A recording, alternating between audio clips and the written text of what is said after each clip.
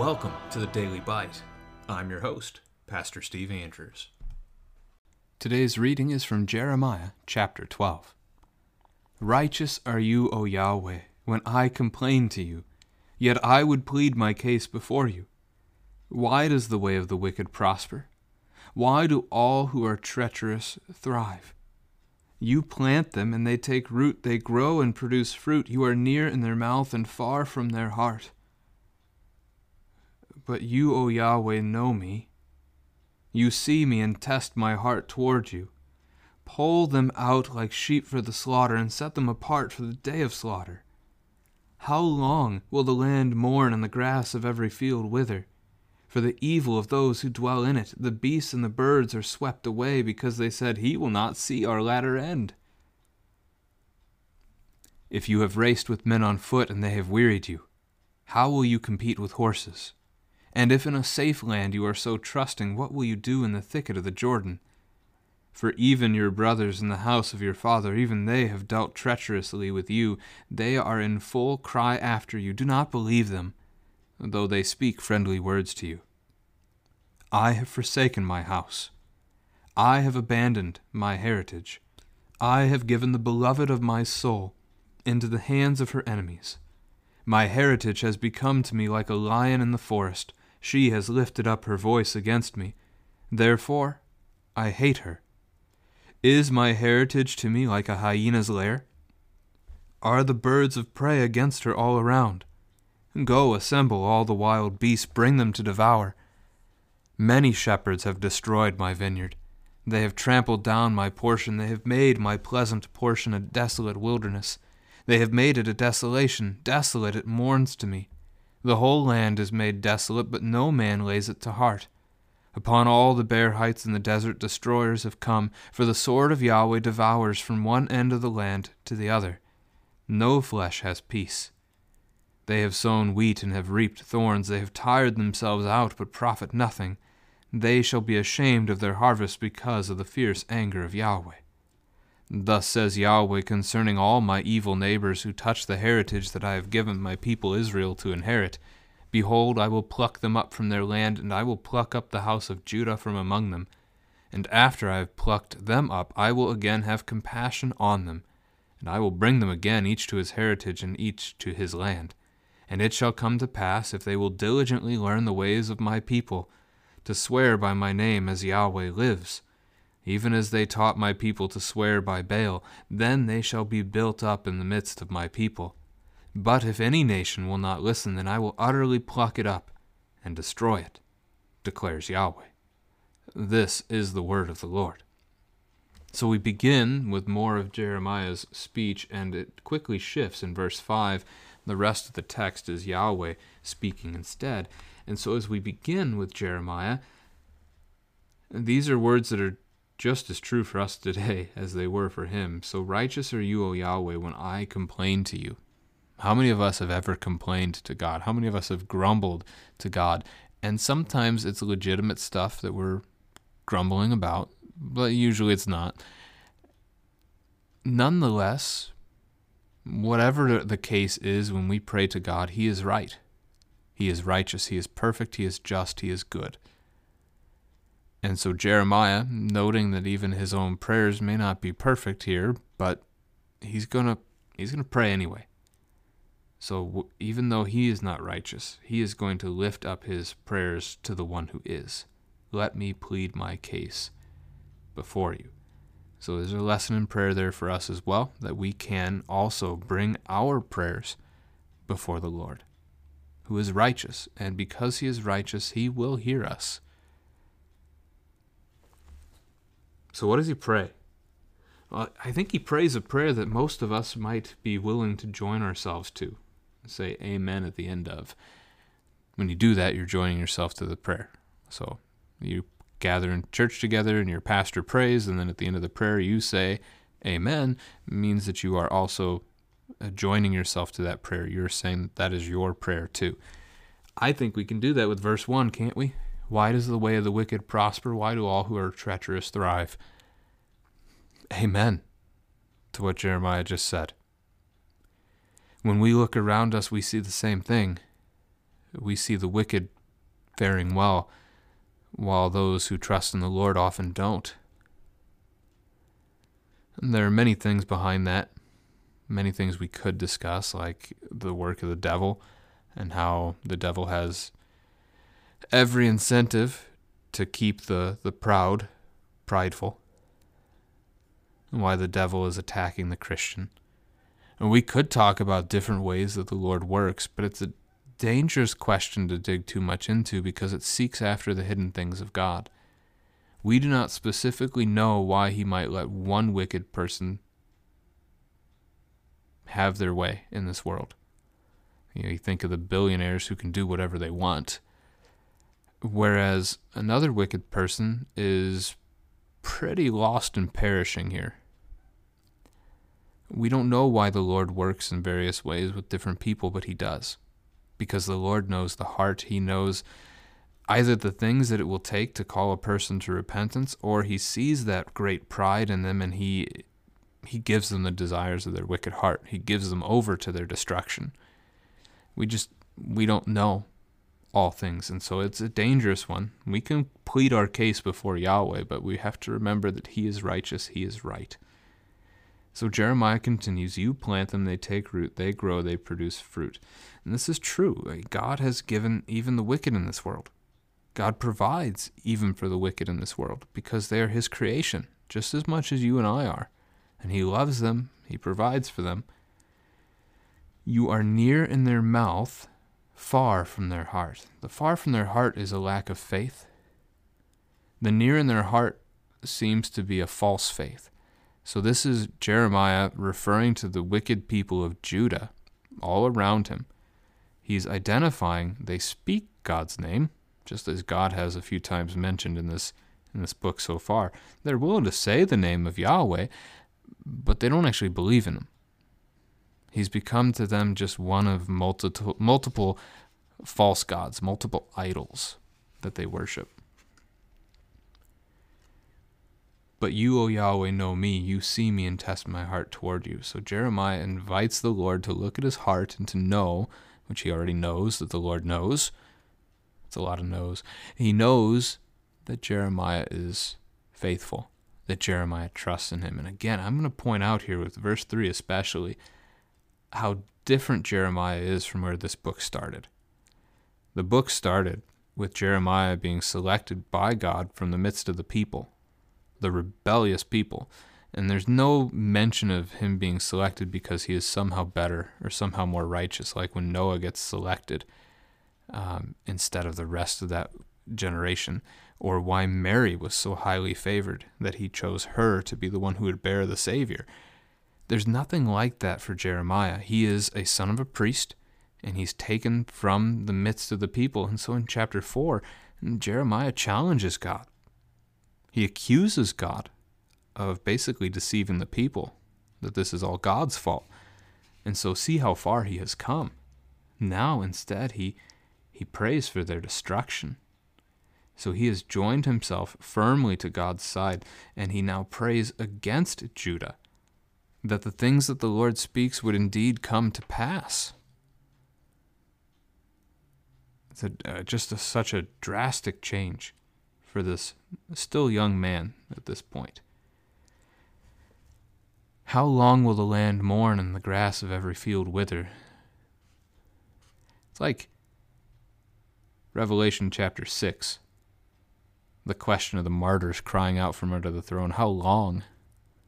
How long must we suffer? How long until the ones who destroyed us? How long until you take vengeance upon them? That's the kind of language of Revelation chapter 6, and it's here as well. How long will creation suffer because of these people? Lord, how long will you allow this to continue? And indeed, that is the prayer of many Christians today as they suffer.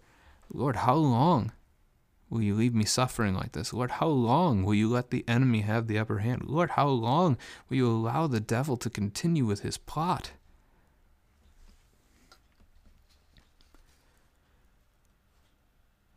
And Jeremiah acknowledges seeing creation suffering. He acknowledges that the words of the Lord are true, that as he brings forth Babylon to destroy Judah, even the birds and the beasts are going to be taken away from this creation as well. And so Jeremiah sees this. He acknowledges that this is not good. He also noticed that it's because the people of Judah have said, and that's the last words of Jeremiah's speech here in this chapter, he will not see our latter end. Now, we don't know who the he is. If this is God, then this is the people of Judah saying that God does not actually know their end. Yahweh does not know these things. He's just another of many gods, and his threat is empty, essentially is what that would be getting at. Or, if the he here is to be Jeremiah, then they're rejecting the words of the prophet. He will not see our latter end. Even if that were to come, even if it were to be bad for us, Jeremiah's not going to live that long, either because they kill him or because any such destruction upon them is way off in the future. That could be the simple acknowledgement that any nation will fall eventually. So maybe it'll happen a few hundred years from now. Surely judgment won't come against us anytime soon.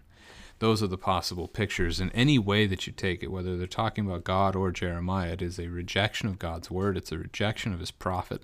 It's a rejection of his statement that he is going to bring destruction upon them because they have rejected him. Then Yahweh responds to him, and the response in verses 5 and 6 is directly answering Jeremiah. If you have raced with men on foot and they have wearied you, how will you compete with horses? So there's the picture, right? You run against another man or a group of men, and you exhaust yourself trying to win that race, whether you've won it or not.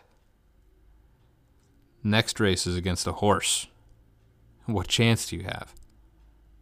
Jeremiah has been running with these Judahites, and they are wearing him out. God is pointing out to him there's a stronger enemy yet to come that is much more rejecting of God than Judah. A reference to Babylon. Their evils will be great, and Jeremiah is going to see these things. That's the picture of both of those statements in verse 5. If in a safe land you are so trusting, what will you do in the thicket of the Jordan? So the safe land is a reference to Judah, even though, again, Judah is evil, Judah is about to be destroyed. The thicket of the Jordan, a reference to the idea of the thicket, like a thistle or a thorn. You get caught in a thicket, so you're going to be snared in a trap. It's going to get harder. Even your brothers, the house of your father, have dealt treacherously with you. Do not believe them, even if they speak false, friendly words to you. So God reminding Jeremiah that is Israel, Judah, not to be trusted here. Verse 7, then God goes into his own lament, if we want to phrase it that way. I have forsaken my house. That's a reference to both Israel and Judah, his people. I have abandoned my heritage. That would be the promised land, as he's bringing destruction upon it to wipe this people off from it. I have given the beloved of my soul into the hands of her enemies. That's a reference again to Judah, his people, and Jerusalem, the capital of that people. My heritage to me has become like a lion in the forest. That would be a beast and a foe. If you think about a man walking in a forest, you see a lion and it roars at you. Yeah, that's the picture. Not a friend. She has lifted up her voice against me, so I hate her. Is my heritage to me like a hyena's lair? Again, put yourself in that place. How would you like to be in a hyena's lair, surrounded by hyenas? Are the birds of prey against her all around? These are pictures of death. So assemble the wild beasts, bring them to devour. Verse 10, he gives us a bit of a mixed metaphor. Many shepherds have destroyed my vineyard. Shepherds are to care for the flock, the people. He's talked about Judah as a vineyard before, throughout the Old Testament. So the shepherds here, verses 10 through 13, I think you can look at two ways. Let me just start it that way. Are the shepherds Judah, or are the shepherds Babylon? Let's quickly run through it with both cases. If this is Judah, then they have destroyed the land, they have not taken care of it. God made it as a good gift to them, but they have abandoned it, and they've made it desolate, and they don't care. No man lays it to heart. And so now instead, upon all the bare heights in the desert, destroyers have come. Bare heights would be no defense. Instead of a fortified height, they built their city Jerusalem on a mountain, on a hill, to make it even more defensible. But it'll be like it's bare, like there's nothing to stop the destroyer from coming. And so God devours. The destruction comes, no one escapes from one end of the land to the other. Or is the shepherd Babylon? We've had that reference before in the text. In chapter 6, verse 3, shepherds gathering their flocks around the city of Jerusalem was a picture of the invading armies and their military commanders, so the flocks are the soldiers and whatnot that come in to destroy, so they devour and destroy the land. If it's those, so verse 10 is then the armies of Babylon coming to destroy his vineyard. They have made it a waste, and they don't care. That's going to get into what we read in verse 17 down in a little bit. They would then be the same as the ones in verse 12 who are the destroyers that bring that destruction into the land that no one escapes. So you can kind of see that either direction. I'm not sure which one we should take it as. Verse 12, as we look at that though, no flesh has peace. No one escapes. I would encourage you here to begin the conversation with your kids. Ask them if they can remember what Jesus said to his disciples when they were locked up together in a room after Good Friday. So Jesus appears to them, I believe it's on Easter Sunday, and the first thing he says, "Peace be with you." He says it again before he leaves, and then on the 8th day when he comes back, he says it to them again when they're locked in the house together again. Peace be with you. Because that's what Jesus comes to bring. He brings peace to the world because he takes our sins away. There is no peace here in verse 12 because of their sin. But we have the peace of Christ as he reconciles God and man. He restores us to each other. Verse 13 very much so connects to the curse. They have sown wheat, they have reaped thorns. Think of Genesis chapter 3, how the work of man becomes harder. In this case, though, it's because God has removed his favor from upon them. Even more so. I guess Genesis 3 would match that description too, but now he's removed it because of their unbelief, their rejection of him. Verses 14 through 17 bring up an idea of restoration. So it's a warning, actually, to the enemy. It's a warning to Babylon and to any others. There are other nations that are judged for this very paragraph. God warns any evil neighbor, notice that evil neighbor word, evil, any neighbor who's around them that sees this destruction and tries to gain the promised land, God is going to restore this people. He's going to bring them back. So this is a warning that if you want to sit in the promised land, God's going to take it away from you. This is not yours. It has not been given to you. So God then says he will pluck up the people from their land. So he's going to destroy Judah.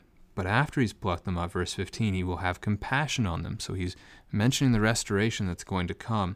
He's going to bring them home to their heritage, to their land. And that's a reference to Cyrus, the king of Persia, in 538 BC, who overthrows Babylon and sends the Jews home, and even pays to help rebuild Jerusalem and the temple. They will be his people. They will swear by his name. Yahweh lives, so he is a living God, in comparison, contrast all the false idols that they had been worshiping, and so he will build them up as his people again. But if any nation will not listen, verse 17, he will pluck that nation up and destroy it. So God's judgment will turn also on the other nations, the bordering kingdoms. Another question possibly to talk about with children. So God uses Babylon to judge Judah. He'll use the army, bring it in to destroy the Judahites for not trusting him. But did the Babylonians trust in God? The answer to that's no. And because they didn't trust in God, what did he ultimately do to them? It ends up being similar to what he did to Judah. He used Cyrus of Persia to destroy Babylon. And because the Persians didn't believe in him, he used Greece to destroy them. And because they didn't believe in him, he used Rome to destroy them. Because they didn't believe, he used believe at that point you're talking about the Germanic tribes from the north, the barbarians from the north that come in and destroy. Ongoing, this pattern. The Lord uses one wicked nation to judge another, because that's all there is in this world, is wicked nations. Apart from Christ, there is no peace. But in Christ, our flesh has peace.